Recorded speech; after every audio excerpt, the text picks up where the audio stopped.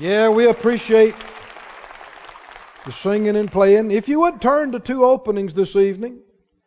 1 Corinthians, 15th chapter. Then we'll look right over at 2 Corinthians, the 2nd chapter.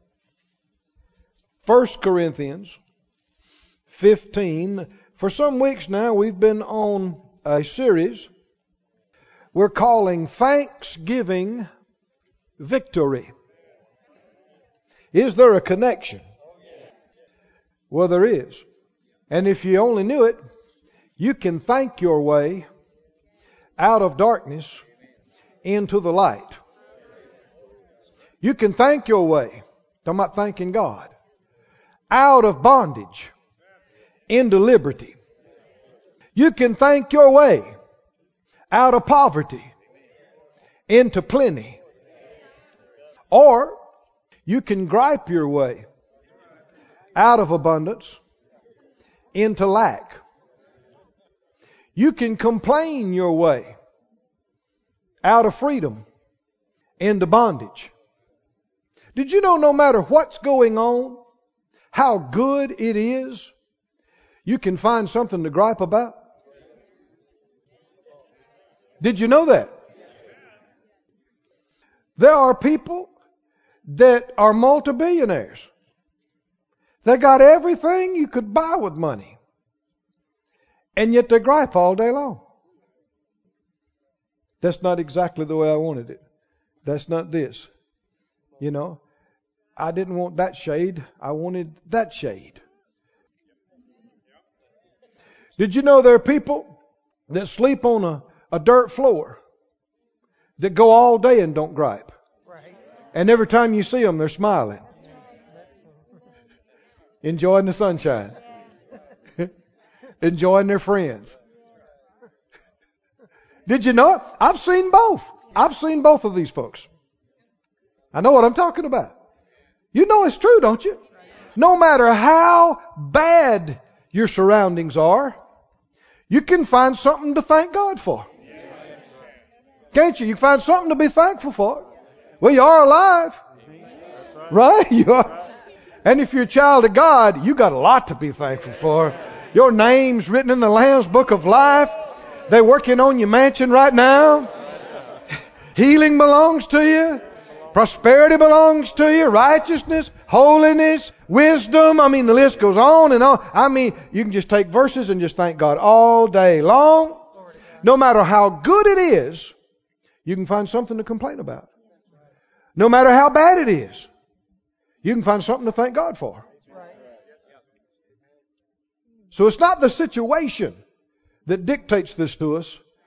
It's our choice.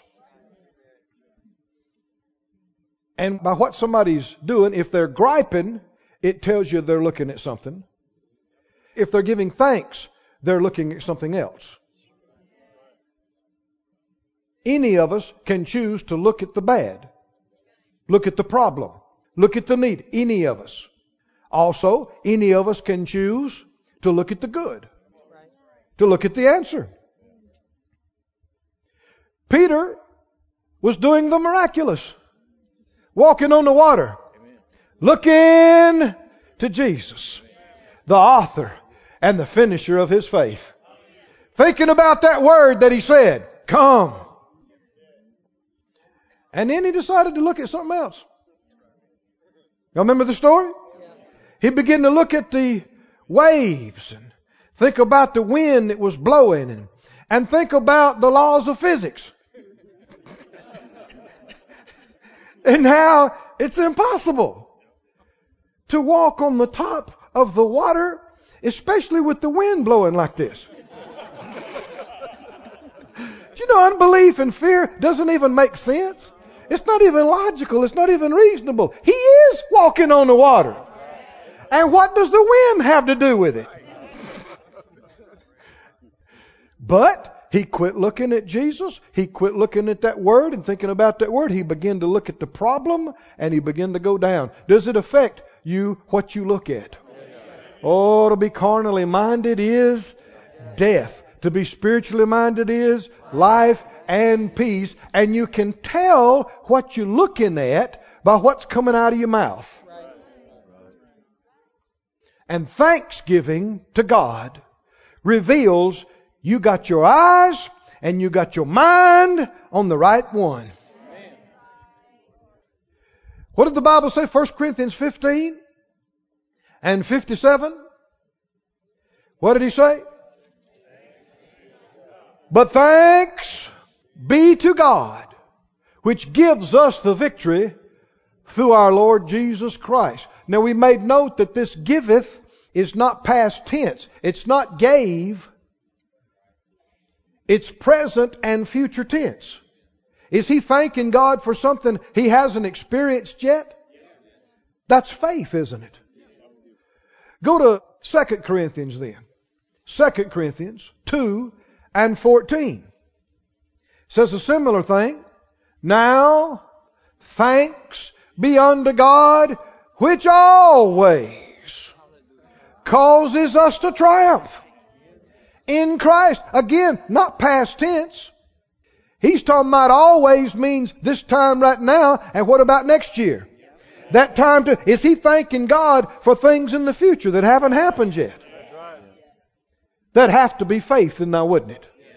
Substance of things hoped for, evidence of things not seen. You hadn't seen it yet, but you're thanking God for it. It's one of the great evidences of faith. If I tell you I'm going to do something for you, let's say you believe in to pay off a debt, and I say, you know, the Lord's debt with me, I'm going to pay that off. And you say, well, okay, let me know if you do.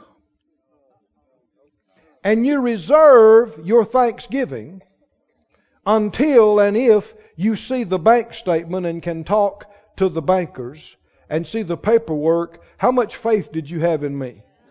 None. You have no faith in me. Well, I'll thank you when it happens. Can you see that? Well, people are doing God that way, aren't they? They're reserving their thanksgiving until they see something or they feel some kind of confirmation. Listen, if the Lord tells you something, it's time to start shouting. Right then. Right there.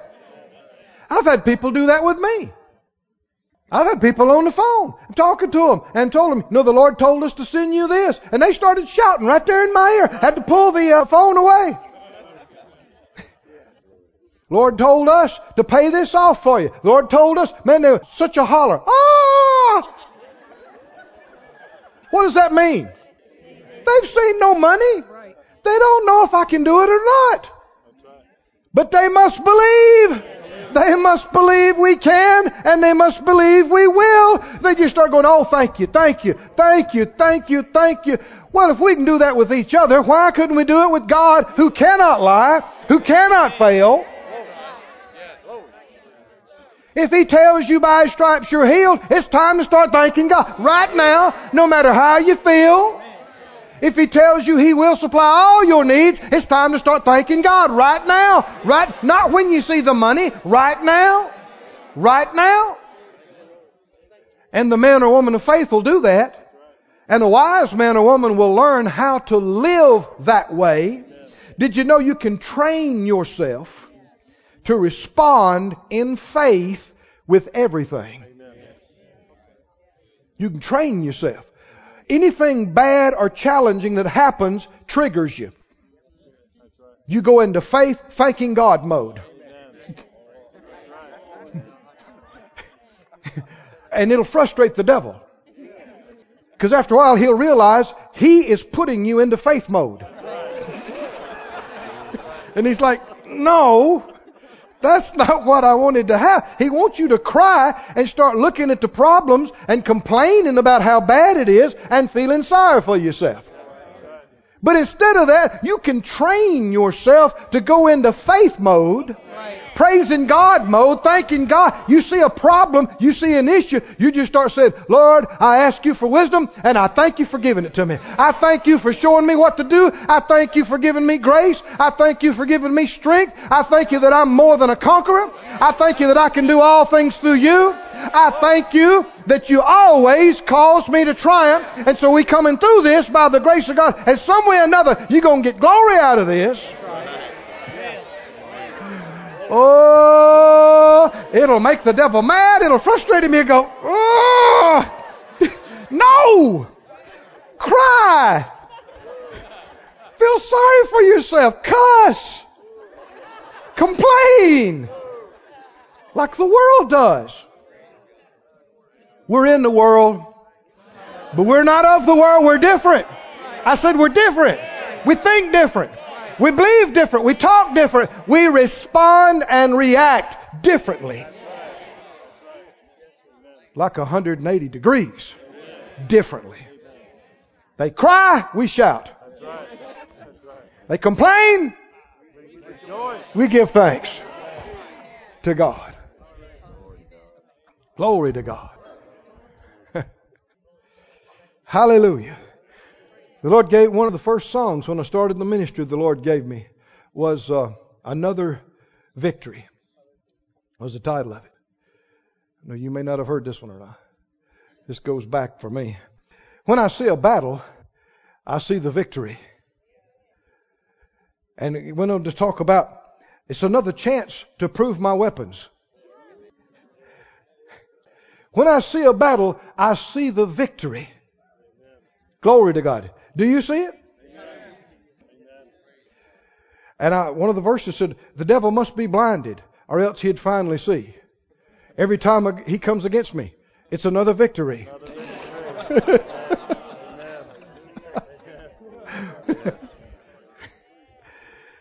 The fact he's here is unfortunate, but that won't last too long. Till then, I'll use his ugly schemes to prove my weapons on. When I see a battle, I see the victory. Glory to God. So we can react and respond always in faith and thanksgiving. And when we do, it opens up the door for God to give us the victory that we in faith in advance are thanking Him for. Our faith, what we're thanking Him for, will come to pass, will come to sight. Now go with me, if you would, over to Acts, the 4th chapter.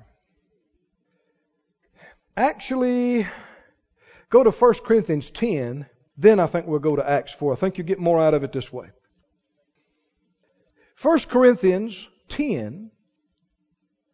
I was telling some of my minister friends a few months ago when we first started, I believe this is one of the most significant teachings the Lord has given me in ministry up to this point. I don't know if you see that or not or think so or not, but I'm telling you it is.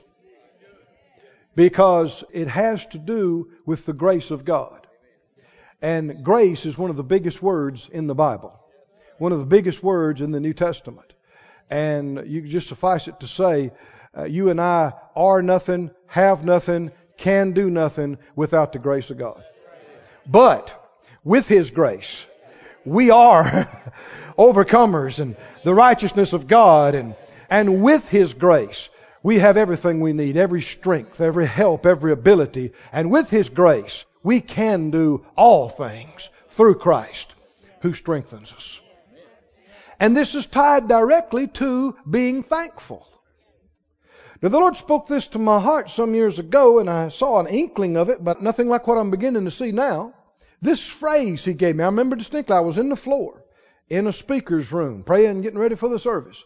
And the Lord asked me a question. I don't mean I heard an audible voice, but He said to me, Keith, would you like to know how to increase your capacity to receive from me? I didn't have to pray about it. I didn't have to say, I'll get back with you. I said, yes, yes, and please, yes. Would I like to know how to increase my capacity? Now, there's a lot of revelation in that phrase, isn't there? Are we limited in what we can enjoy from Him according to what we can receive? Is there a limiter there? Must be. Jesus kept telling person after person, according to your faith. Well, that means there's a limiter there. And He's asking me, do you want to know how to increase your capacity? Enlarge and increase your capacity to receive from me. I said, yes, please, yes. And He said to me, again, not an audible voice inside me, He said, cultivate a lifestyle of thanksgiving. Every word's significant, of course. Cultivate means it's not going to happen automatically. Cultivate means you got to get out there and dig, right? Plow. Make an effort to make it happen. Cultivate a what? Not just in service when somebody's preaching on Thanksgiving, all the time. A lifestyle of thanksgiving. Now, I didn't see a fraction of what he was saying to me, but we don't have to understand it. If we'll just do it, we'll get the results. Got to do it by faith and you'll just get the results. And so, is there a connection when you start thanking God? Does it open up things for you?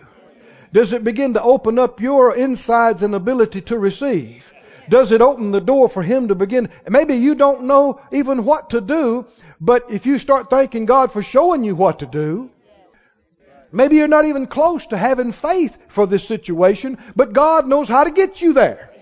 Doesn't He? And if you'll just start thanking Him for showing you and helping you, He'll take you by the hand. How many believe it? The Holy Spirit will start teaching you and talking to you. He'll bring people across your path. He'll add to you the knowledge you lack. He'll show you. He'll give you the strength you didn't have.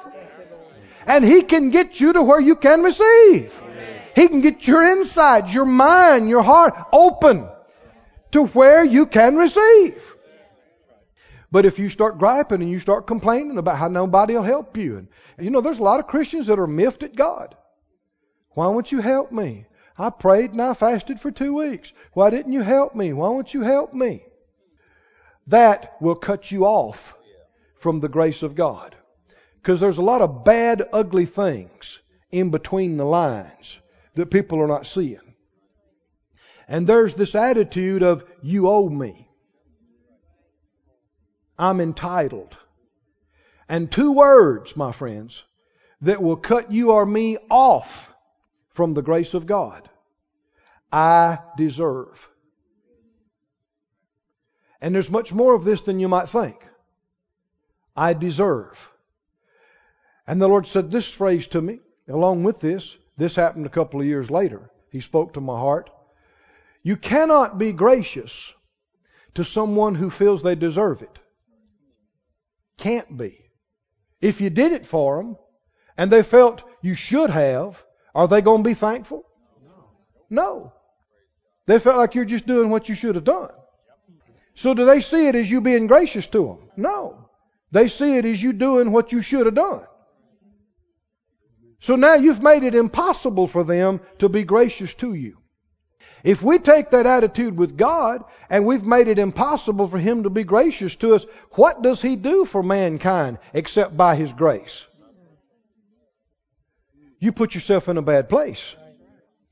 And the indicator of this, the Lord knew I wasn't at a place where I could grasp all that those many years ago. So He just skips over all of it and says, "Sonny boy, thank me all the time." And if I got any smarts, I'll go, okay.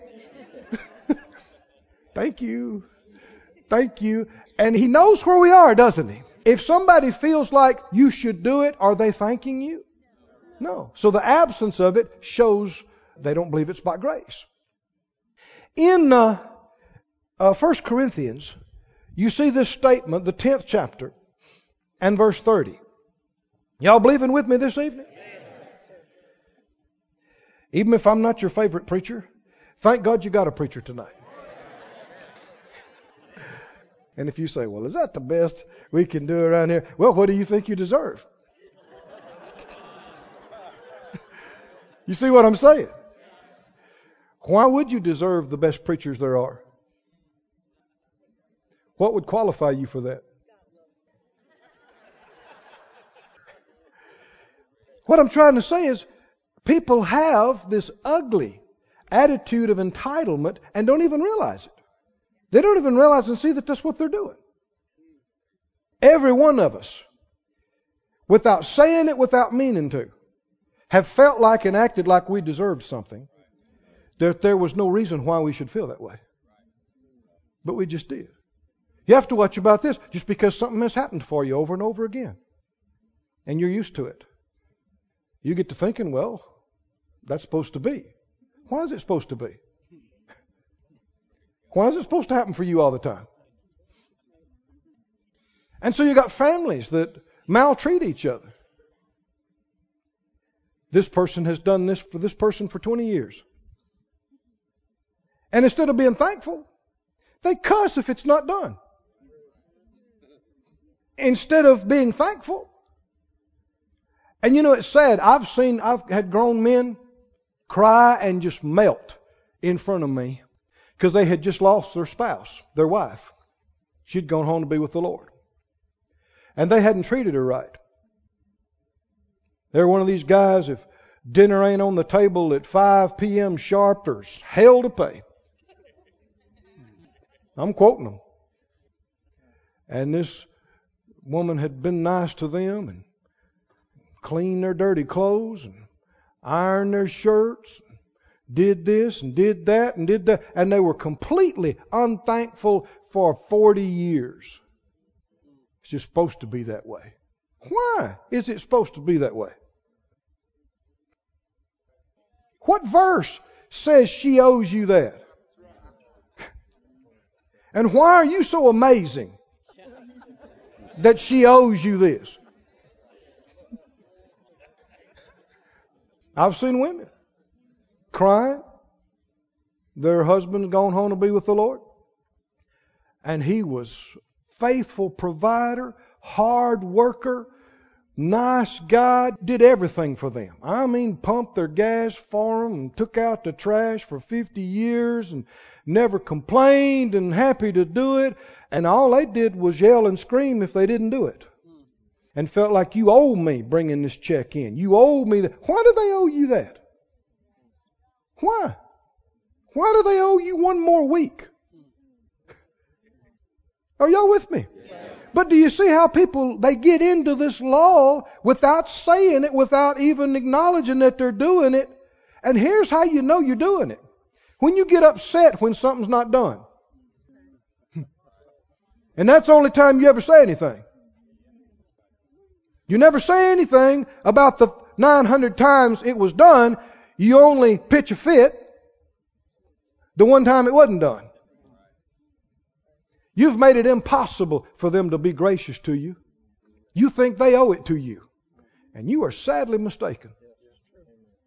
And I've seen men and women crying and weeping going, I didn't appreciate her. I didn't tell her enough. I didn't appreciate him. Now he's gone and they're taking out their own trash and having to come up with their own money and having to do other. Oh man, what a good man I had. What a good woman I had, and I was too stupid to realize it.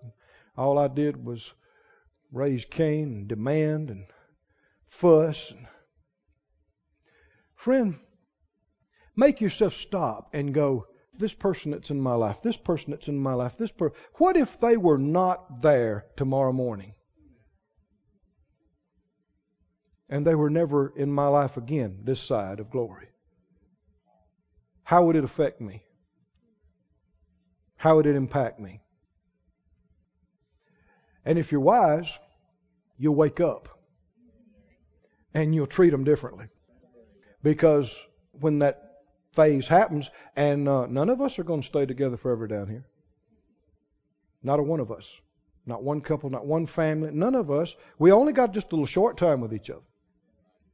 And it's God's grace we even got each other. No, I don't think you heard me. People who know you and still like you.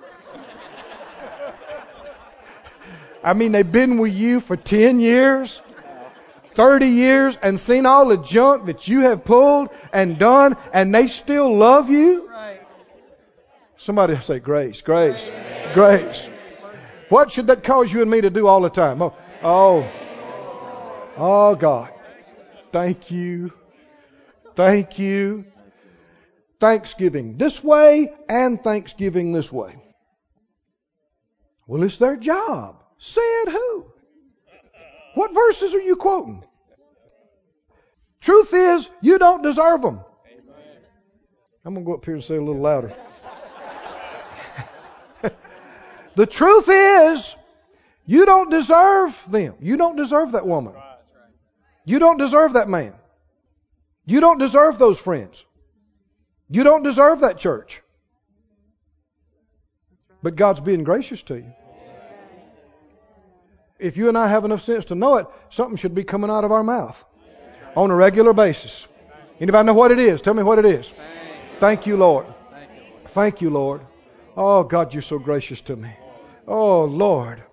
Oh, Lord. You're so good to me. You give me such good friends. Give me such good family. You give me... Oh, thank you. Thank you. Thank you. There's another thing, friend. Whatever you're not thankful for, you're in danger of losing. Did you know that? But here's the thing we're going to get in tonight by the grace of the Lord I'm believing for. Whatever you are thankful for, what did the Lord tell me? If I'm cultivating a lifestyle of thanksgiving, what question was that the answer to? How to increase. Oh, come on, can you see this? What you're unthankful for, you're in danger of losing. What you're thankful for, you're in danger of receiving more. If I could say it like that. Come on, can you see this? Oh, glory to God. 1 Corinthians 10:30, he said, if I by grace be a partaker, why am I evil spoken of for that for which I what? Is there a connection between partaking of grace and giving of thanks? Yes, there is. Now go to 2 Corinthians. Well, go to Acts first where you're holding your place. Let's do them in order.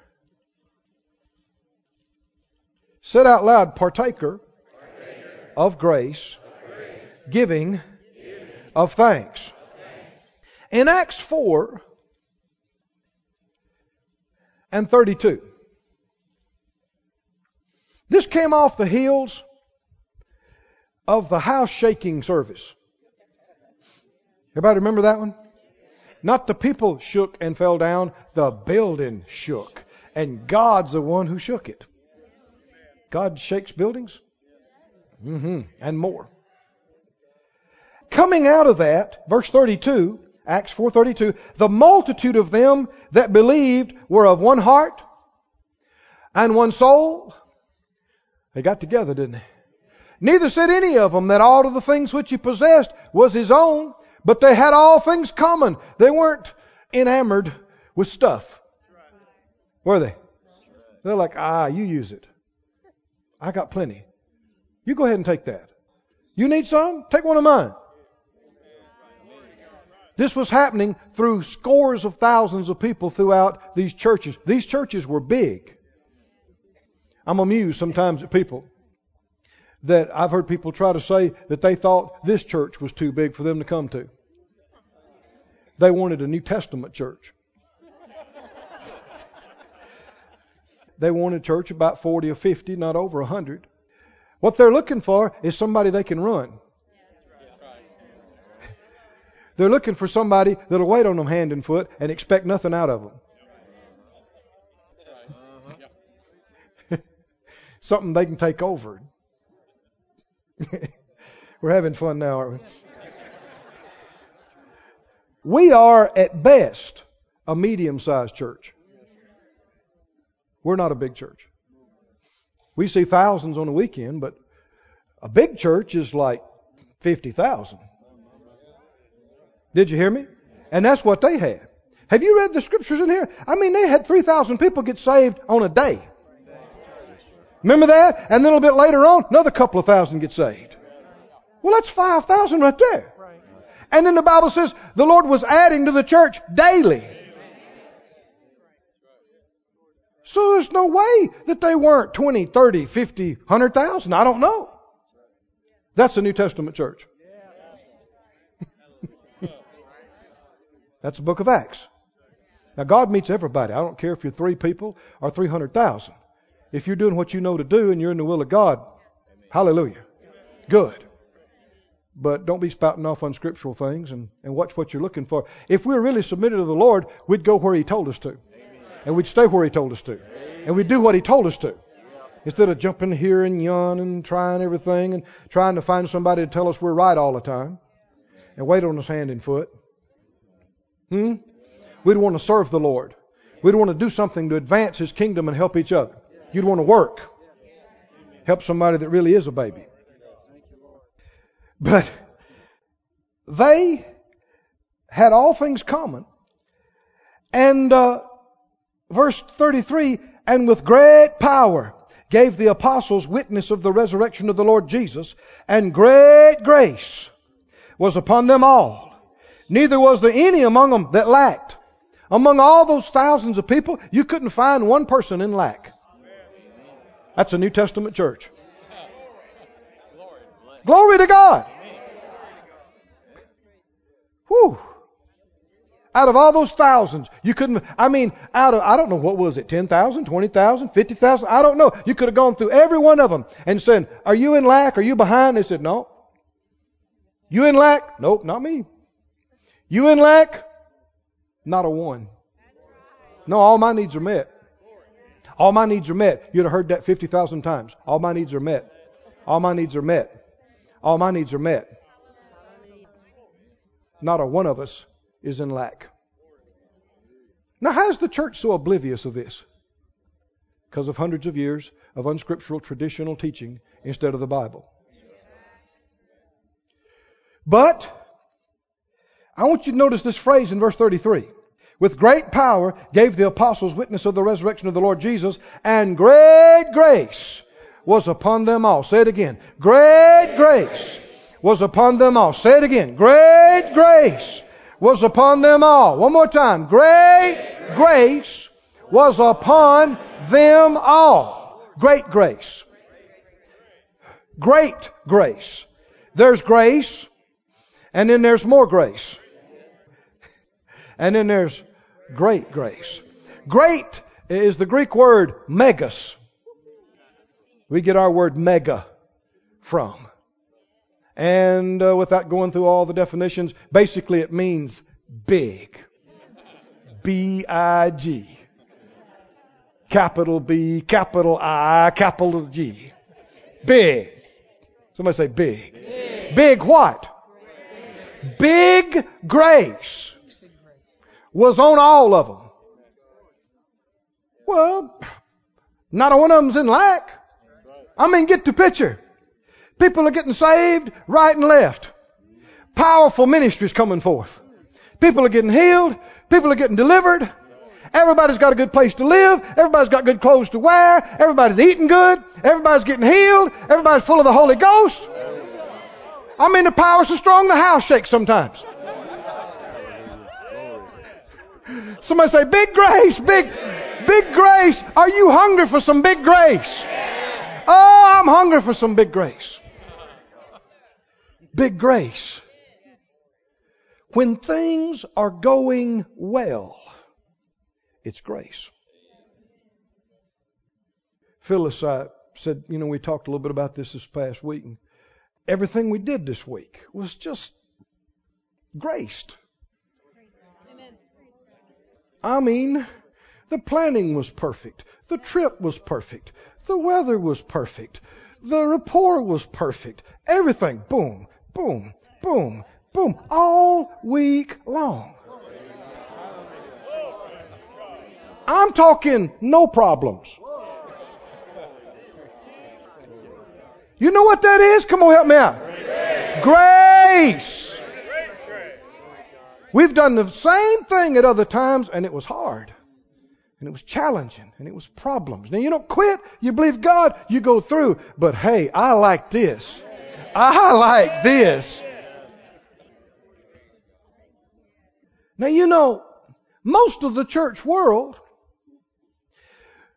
has more faith for opposition than they do grace. You know that? Most people are believing that if you really go all out and obey God, all hell's going to break loose. Man, you think you had trouble. You just go into the ministry. You think you had trouble. You just launch out to do a project for God. You think you've had trouble. Am I telling the truth? Do people believe that? More people believe this than what I'm trying to talk about tonight. But we're not supposed to believe that. Let me quote a scripture to you.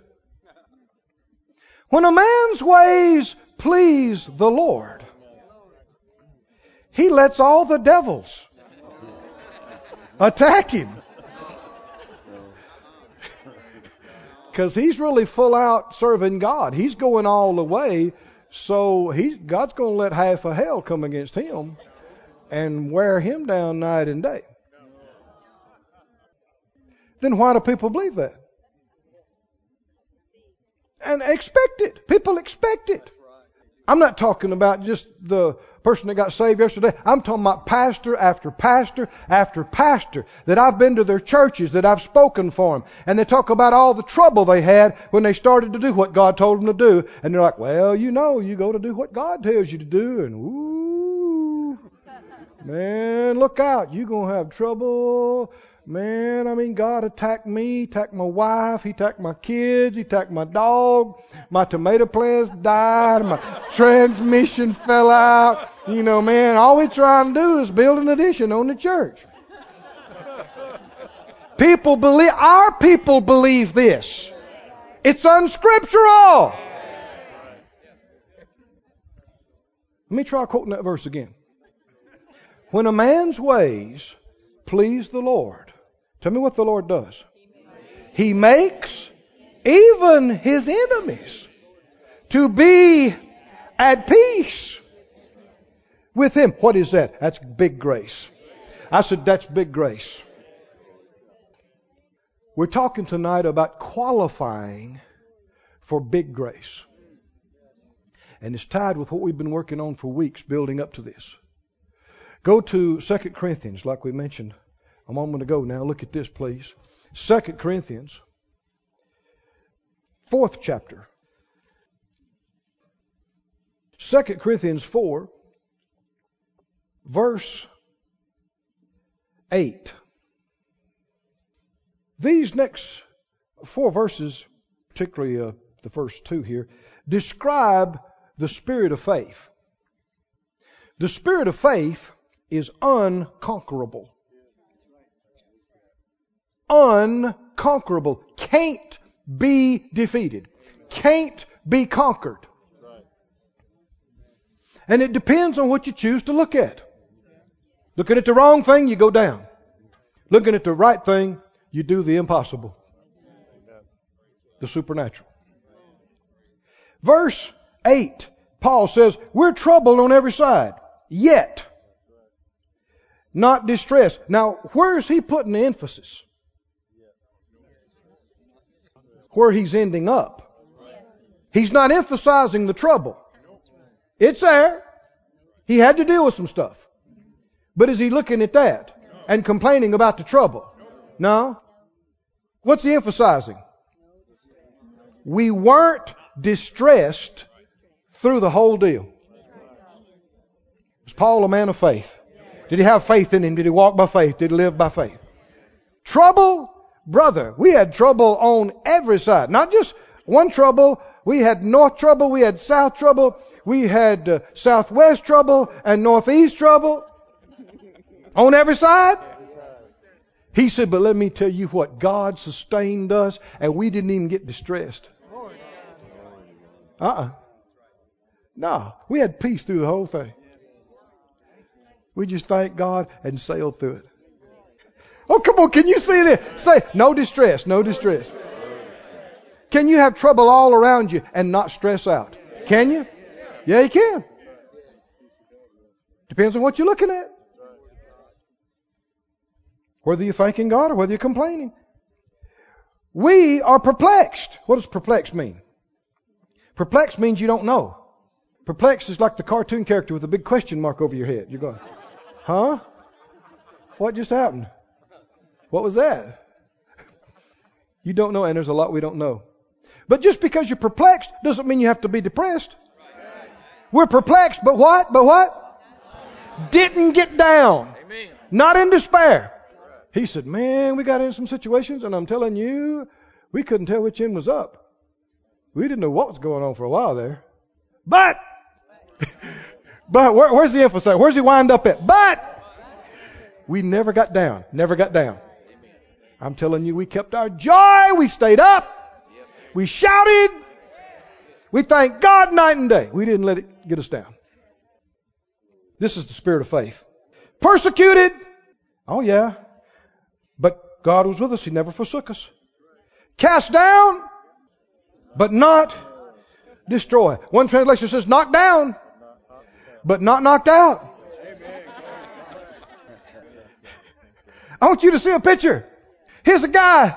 They got him tangled up in the ropes. There's a guy 3 times bigger than him, beating him in the face. He's down, but he looks up and he grins through the blood and says, I'm winning. I'm winning. That's the spirit of faith.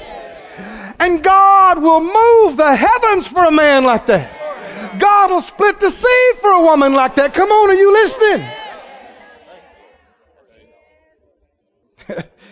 Thank you, Lord, for a win. For a victory. Oh, come on, can you see this? Now look on down to verse 15. For all things are for your sakes, that the abundant grace, somebody say abundant grace. Abundant grace. Might through what? Through what? Through the thanksgiving of many redound to the glory of God. For which cause we faint not, for though our outward man perish, the inward man's renewed day by day. Verse 18, we look not at the things that are seen.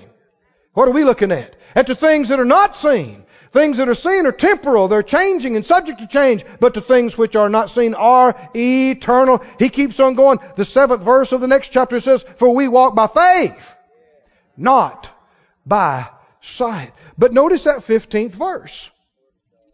Put up the Amplified. All these things are taking place for your sake. Why?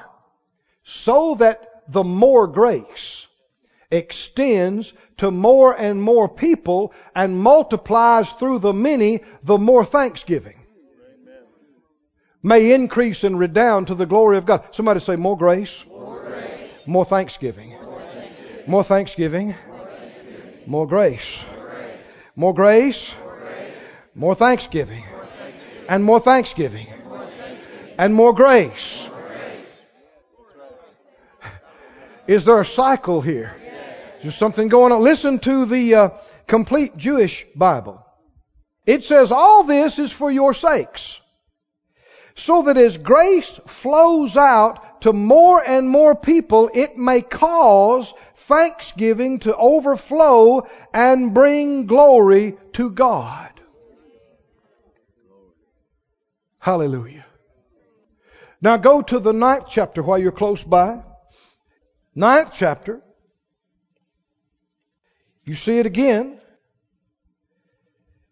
He said in verse 8 we read earlier, God is able to make all grace, all what? Grace abound toward you, that you always, having all sufficiency in all things, may abound to every good work. Verse 11, being enriched in everything to all bountifulness. Now he started talking about grace in verse 8, didn't he? Does this sound like enlargement and enrichment? To all what? Bountifulness. And what does that cause? Through us, thanksgiving to God. Verse 12, for the administration of this service not only supplies the want of the saints, but it's abundant also by many thanksgivings to God and by their prayer for you, which long after you for the exceeding grace of God in you. Grace and thanks. And thanks and grace. Who does God give His grace to? The humble. And one of the prime indicators of humility is thankfulness. You show me a truly humble individual, every time I'll show you a thankful individual. As we grow and develop in humility evidenced by thanksgiving, we qualify for more grace. At the point where we stop being thankful, reveals we're no longer being humble. reveals we no longer qualify for any further grace. When you're no longer thankful, anything the Lord would do for you at this point, you wouldn't even thank Him for it. So you don't qualify. One of the first things the Lord ever spoke to me about was Numbers 12:3. Go over there. As a teenager, early teens, I had read pieces of the Bible here and there, but I made up my mind, I'm going to read the Bible. And I started in Genesis, and I got over here to Numbers, the 12th chapter. And the Lord spoke to me. I don't mean I heard an audible voice, but I'm standing before you right now, and I can remember back there many years ago, it's one of the very first distinctive times I knew the Lord spoke to me. And I read this verse 3, if y'all put it up on the screen for us, Numbers 12:3. I was just reading the account of the story of how God dealt with His people and how He raised Moses up and He used him to lead them, out of bondage into the promised land. I'm just keeping up with the story and I'm reading through. Now the man Moses was very meek above all the men which are on the face of the earth. And, they had spoken ill of him about who he married and, was God using him and why did he think he was so important? And the Bible lets you know that Moses was not just a meek man, he was very meek. He was the meekest man on the planet. True or not? Above all men that were on the face of the earth. Now, I don't know what movies you've seen, but when you think of Moses, do you think meek? Most people don't. They think fire breather, tablet holder, holier than you, judger. What does the Bible say? He was very meek. Meek means the same kind of things. Humble means, it means gentle. He tells us this in the situation of them talking about who he had just married, his wife. They were finding fault with his choice of a wife. And instead of him going ballistic, what does the Bible tell us? He was very meek. And something caught my attention about just a young teenage boy. And I'm sitting there looking at that. And the Lord spoke to my heart. I don't mean I heard a voice, but He said, Keith. One of the first times I remember Him ministering to me like that. He said, did you notice Moses was the meekest man in his generation? I thought I did. That's what I was just looking at. Yeah. He said, did you realize he was also the most used man of me in his generation? I thought I hadn't seen that. I didn't know that. Go with me to Matthew. Matthew 11:29. You can put it up on the screen for us. 11:29. What did Jesus say? It's on the screen. Take my yoke upon you, Jesus said, and learn of me. When you think of Jesus,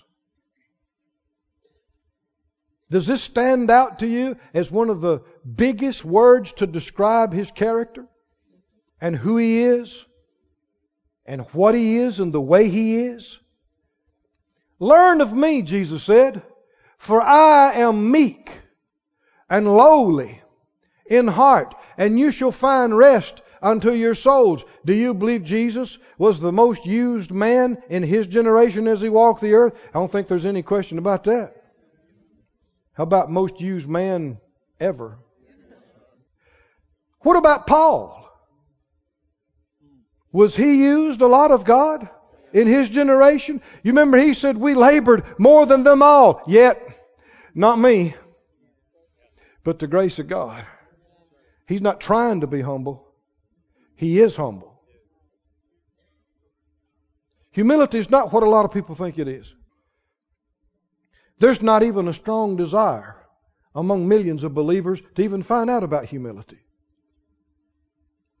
So they're sure not developing in it. But boy, the Lord lit something in me way back there as a teenager. And I thought, I've got to learn about this. So I prayed right there. I said, Lord, show me. Show me what pride is. Show me what humility and meekness is. I want to know because I see. And I wrote it down later. The degree of my humility determines the limitations of my usefulness to God. It is one of the biggest limiting factors that exists. Is it true that Moses, nor Paul, nor Jesus himself were able to do anything of themselves or by themselves, but it was by the grace of God? Is it true? But who got more grace than other folks in their generation? He gives His grace to the humble. Now what about the rest of the verse? What does He do with the proud? What does He do with the proud? Didn't you say He leaves them alone? What did it say? Friend, pride is an abomination to God. It's the nature of the devil. I know some folk have wondered why I don't like to use the word proud. That we need to get it out of our vocabulary pertaining to, I'm proud of my son, I'm proud of my daughter, I'm proud of my wife, I'm proud of myself, I'm proud of our accomplishments. Well, you don't need to be. You need to be thankful. And it's not splitting words. It's a huge difference in how you think and how you believe, and even another thing, if you're going to be able to accomplish anything beyond where you are. Friend, if we could grow and become more meek, we could get more grace.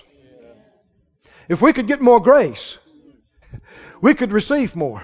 We could be more. We could know more. We could do more. The devil's lied to people. He's lied to people that either you don't really want to find out about this or you can't do it. You know, nobody's really going to grow much in this area. Let's just love Jesus till we get to heaven. And no, friends, it's easy. All we got to do is keep thanking God. And we'll be practicing humility. And we'll be practicing faith. And we'll be expanding our insides. But every one of us has been bumping against this pride limiter. Every one of us. So the Lord can only do so much for a person. And you know when it stops? When they reach the cap? When they stop thanking Him. Because what does that indicate? The humility has stopped. If you're already haughty about what you got and what just happened, what are you going to do if the Lord gave you more? So can you understand? He can't do it. He can't add it to you. He's not going to help you be more like the devil. Go to Ezekiel, 28th chapter. Let's talk about the devil a little bit. Thank you, Lord. Ezekiel 28. Did you find it? In verse 11, it says, the word of the Lord came and said, Son of man, take up a lamentation upon the king of Tyrus, and say, you seal up the sum full of wisdom and perfect in beauty. You've been in Eden, the garden of God. Well, now, who is that? You've been in Eden? We don't know how many folks have been in Eden, the garden of God. Adam was there. Eve was there. The Lord was there. The serpent was there. Every precious stone was your covering. The sardius, topaz, the diamond, the beryl, the onyx, the jasper, the sapphire, the emerald, the carbuncle, the gold must have been beautiful beyond description. The workmanship of your tabrets and of your pipes were prepared in you in the day that you were created. Not born, created. Some musical ability. Instruments. Maybe built right in. I don't know. You are the anointed cherub that covers. I have set you so. You were upon the holy mountain of God. You've walked up and down in the midst of the stones of fire. You were perfect in your ways. Well, that's the only way God creates things. And the day you were created, until iniquity was found in you. Verse 17, look at this. Your heart was what? Lifted up because of your beauty. Because of what? Your beauty. You have corrupted your wisdom by reason of your brightness. I'll cast you to the ground. I'll lay you before kings. The proverb says that humility will cause a person to be exalted. What will pride cause? Pride goes before a fall. And you see it no clearer than with Satan and with Jesus. Pride caused apparently the most beautiful, the anointed, the most wise, the most splendid, amazing cherub to fall from the place of glory to the depths of hell. Jesus humbled himself. He became like other men. And humility brought the Son of Man from the heart of the earth. Isn't that right? Up, raised from the dead, and glorified, and set down in the highest place in all of glory, the right hand of majesty on high. All by the grace of God. Jesus said so himself. Well, this is true with you and I. We get to thinking about what we've got, what we've done. Begin taking credit. You're capped. You just capped yourself. You just limited yourself. And you can tell it when something good happens and you don't do something. Anybody with me? Something good happens for you for the 9th time. And you don't do what? You don't thank God. Why'd you fail to thank God? Something's changing in you. How many know that Satan, his own pride blinded him and deceived him? He forgot who he was talking to. Didn't he? He begins to think about how beautiful he is. And he was. How wise and amazing he was. And he was. But why would you forget that you were made by this one? You couldn't exist another millisecond unless he allows it. Or sustains you. But he did. His pride blinded him. And he starts saying, I'm going to exalt my throne. I'm going to be like the Most High. I'm going to do this. Is he thankful? There's no thankfulness at all. He thinks he deserves this some way or another. He thinks he can throw off God's rule. Do it whether God wants him to or not. And God spoke and said, you'll be brought down. How many know when your words hits his, there's not going to be nothing left of your words. Oh, friend. Humility is not this stuffy, silly, despicable stuff so many talk about. They try to act humble and it's sickeningly sweet. Anybody know what I'm talking about? It's not real. It's not humility. Humility is when you've got a glimpse of the Holy One.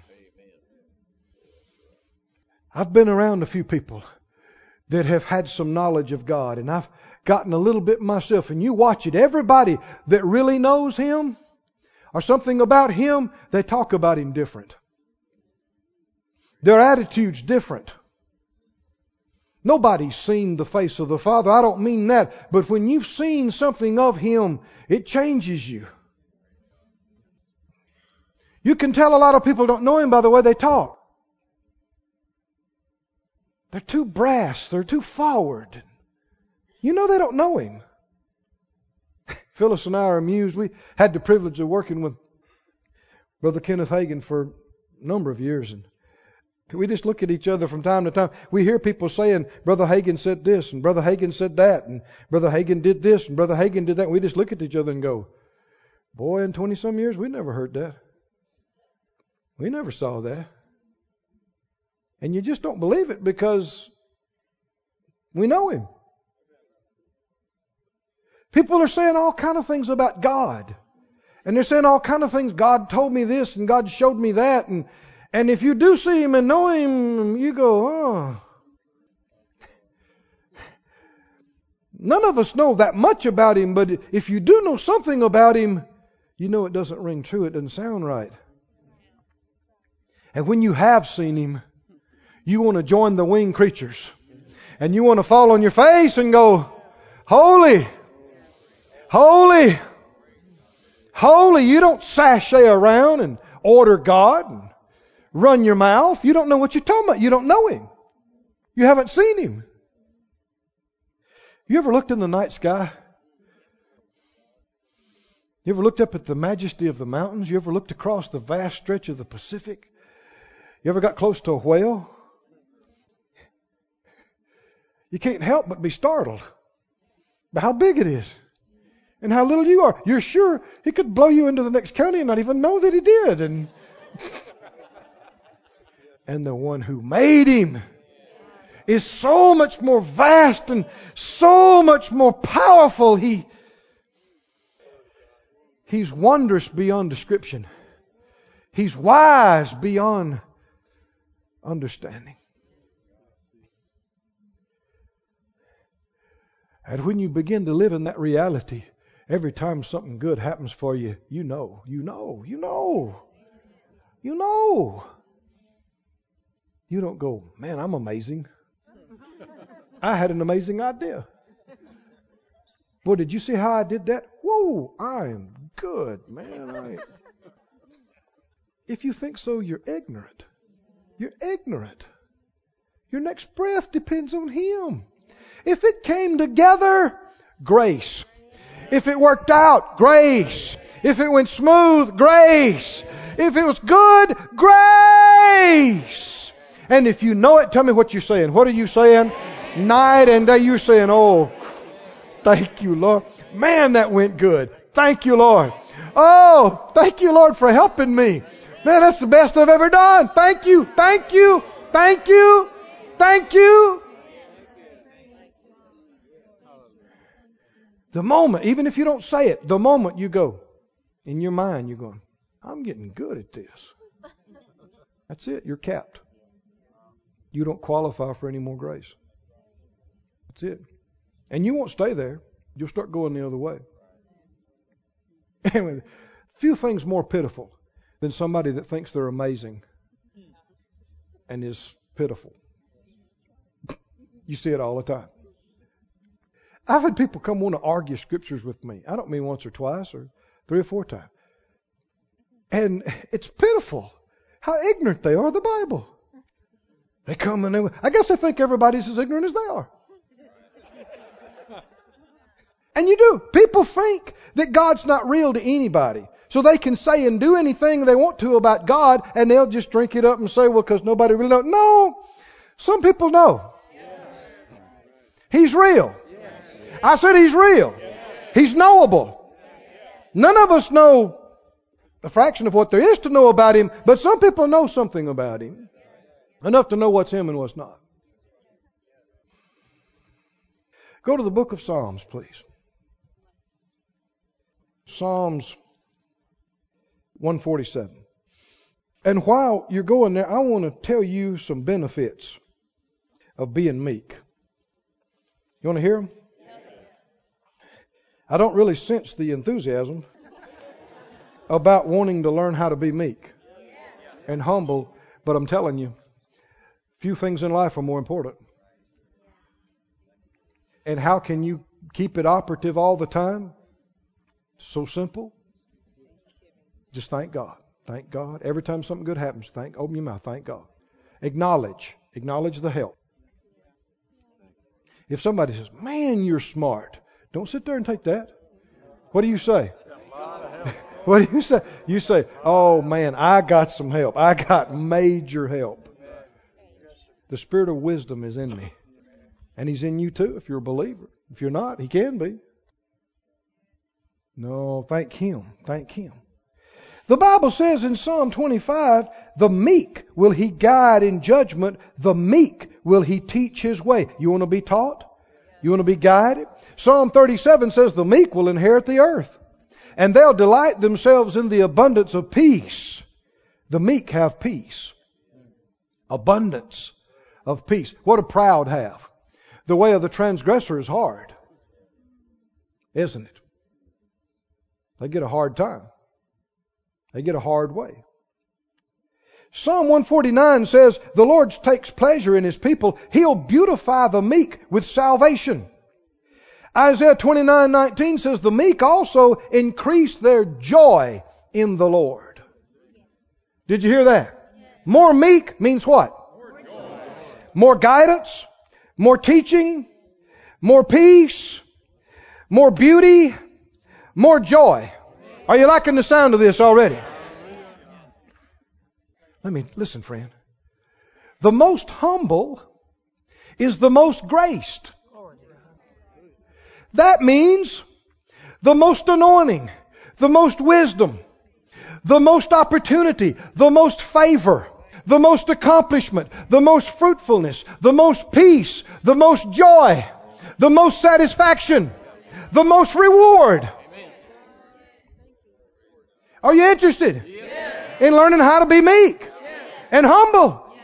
Jesus said, come learn about me. He said, I'm meek. Learn about me. Be like me. I'm meek. Did you find Psalm 147? Say, God is very great. Very great. He's awesome. He's amazing. He's wonderful. Hallelujah. Psalm 147:4 says what? He tells the number of the stars. Some of y'all might have seen on the Science Channel, they're repairing the Hubble telescope. And they had previously pointed it at a part of the sky they always thought was just completely dark. They couldn't find anything out there. And they left it pointed that way for a while. And the picture, you should have seen it. Billions of stars that they could see. God's got them all named. These are just the ones we can see.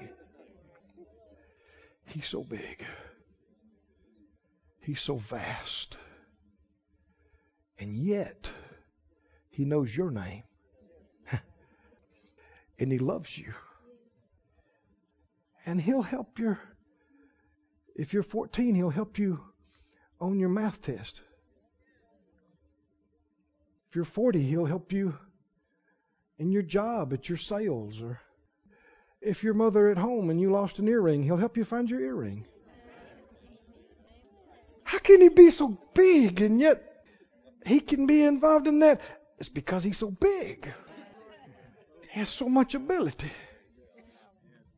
And I want you to know, don't you listen to these deceived, confused people that try to take God out of everything, and nothing could make another revolution if it wasn't for Him. All things are upheld by the word of His power. Every breath you take, every flap of a bird's wing, every movement of a fish's tail. Are you listening? The shining of the sun, all the billions and billions of stars, and it boggles the mind. You can't begin to put your mind around what's out there and what's going on.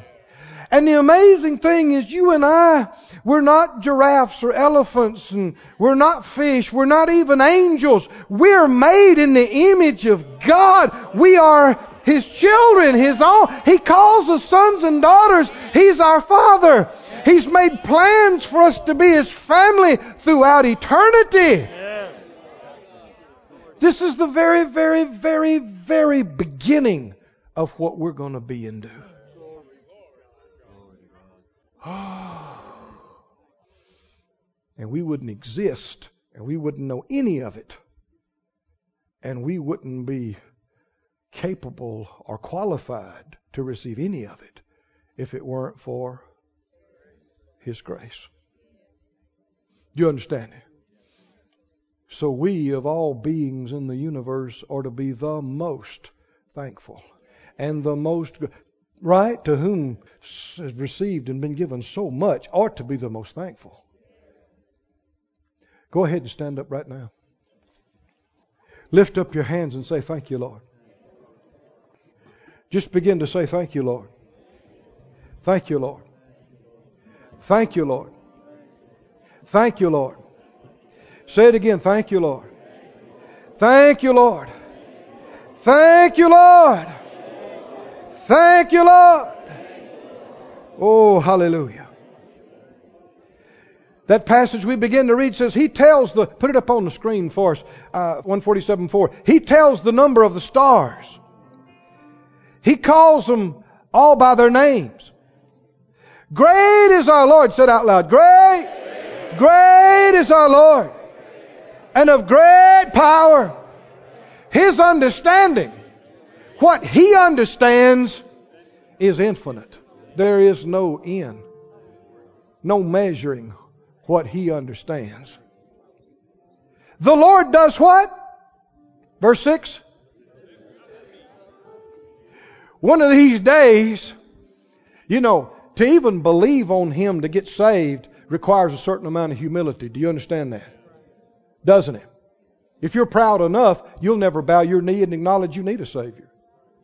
Much less believe on Him and put your fate in His hands. So if you're born again, you've already displayed some meekness. And the meek, He does what? He lifts up. He casts the wicked down to the ground. How many know one of these days, the meek that have believed on Him, He's going to lift you up physically. You coming up. You coming out of here. You're going to rocket through the sky.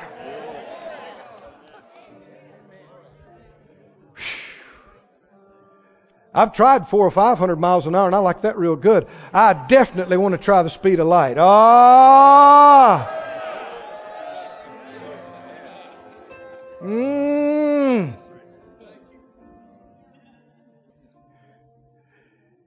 And as you and I rip across the sky, what should be coming out of all our mouths? Thank you, Jesus. Thank you, Jesus. Thank you, Jesus. Thank you, Jesus. Thank you, Jesus. And as we approach and see that city and that place He's built for us and the splendor of it, what do you think we'll say? Thank you, Jesus. Thank you, Lord. Thank you, Lord. And you realize, I can never, ever, ever be sick again. I can never be weak again. I can never, ever have a headache again. I can never, ever, I can't grow old again. Never. Oh, thank you, Jesus. Thank you, Lord. Thank you. Verse 7 says what? In light of all this, sing unto the Lord with thanksgiving. Sing praise upon the harp unto our God. You know that piano is a great big harp. And that's what it is, with a case around it. Stringed instruments, cymbals, keys. How many think everything in this place ought to be saying, thank you, Lord? The lights ought to be saying, thank you, Lord. Carpet, the flowers ought to be, thank you, Lord. Thank you, Lord. Thank you, Lord. Thank you, Lord. It was so compelling and pulling in the spirit when Jesus came in that triumphal entry. And they began to cry out and say, Hosanna! Hosanna! Hosanna! And praise the Lord. And the religious leaders came and said, shut up! Shut up! Would you tell him to shut up? He said, if I told him to be quiet, the rocks would start crying out. Because I'm going to know the creation ought to praise its Creator. Well, if you acknowledge that you are the creation of God, put both hands up and begin to lift your voice and say, thank you, Lord. Oh, thank you, Lord. Thank you, Lord. Oh, thank you, Lord. Thank you, thank you, thank you. Oh, thank you, thank you, thank you, thank you. Thank you. Oh, thank you for making me. Thank you. Thank you for letting me be your child. Thank you. Thank you for knowing me before I was born. Thank you for including me in your plan. Thank you for sustaining me. Thank you for keeping me. Thank you for mercy. Oh, thank you. Oh, thank you. Thank you, thank you, thank you. Thank you, thank you, thank you. Thank you, thank you. Lord, everything you ever done for us, thank you. Every ability you ever gave us, thank you. Every job you ever helped us do, thank you. Every friend you ever gave us, thank you. Thank you for our family. Thank you for our church. Thank you for every minister you've ever given us. Every sermon you ever gave us. Every word, every revelation. Thank you for every prayer. Thank you. Thank you. Thank you. Thank you. Thank you. Oh, I thank you. Oh, I thank you. Oh, I thank you. I thank you. I thank you. Oh,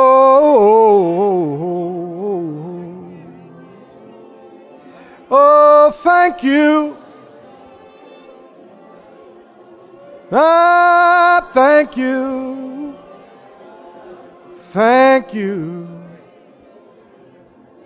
Oh, I thank you, I thank you, I thank you, I thank you, I thank you, I thank you. Thank you, thank you, thank you. Thank you, thank you, thank you. Thank you for light. Thank you for truth. Thank you for answers. Thank you. Thank you. Thank you for all you do. Thank you, thank you. Thank you, thank you, thank you. Thank you, thank you, thank you, thank you, thank you, thank you. This ministry has been brought to you today free of charge by the partners of More Life Ministries and Faith Life Church. If you would like to help send this word to others at no charge, you can become a word sender today. For more information, visit our website at morelife.org.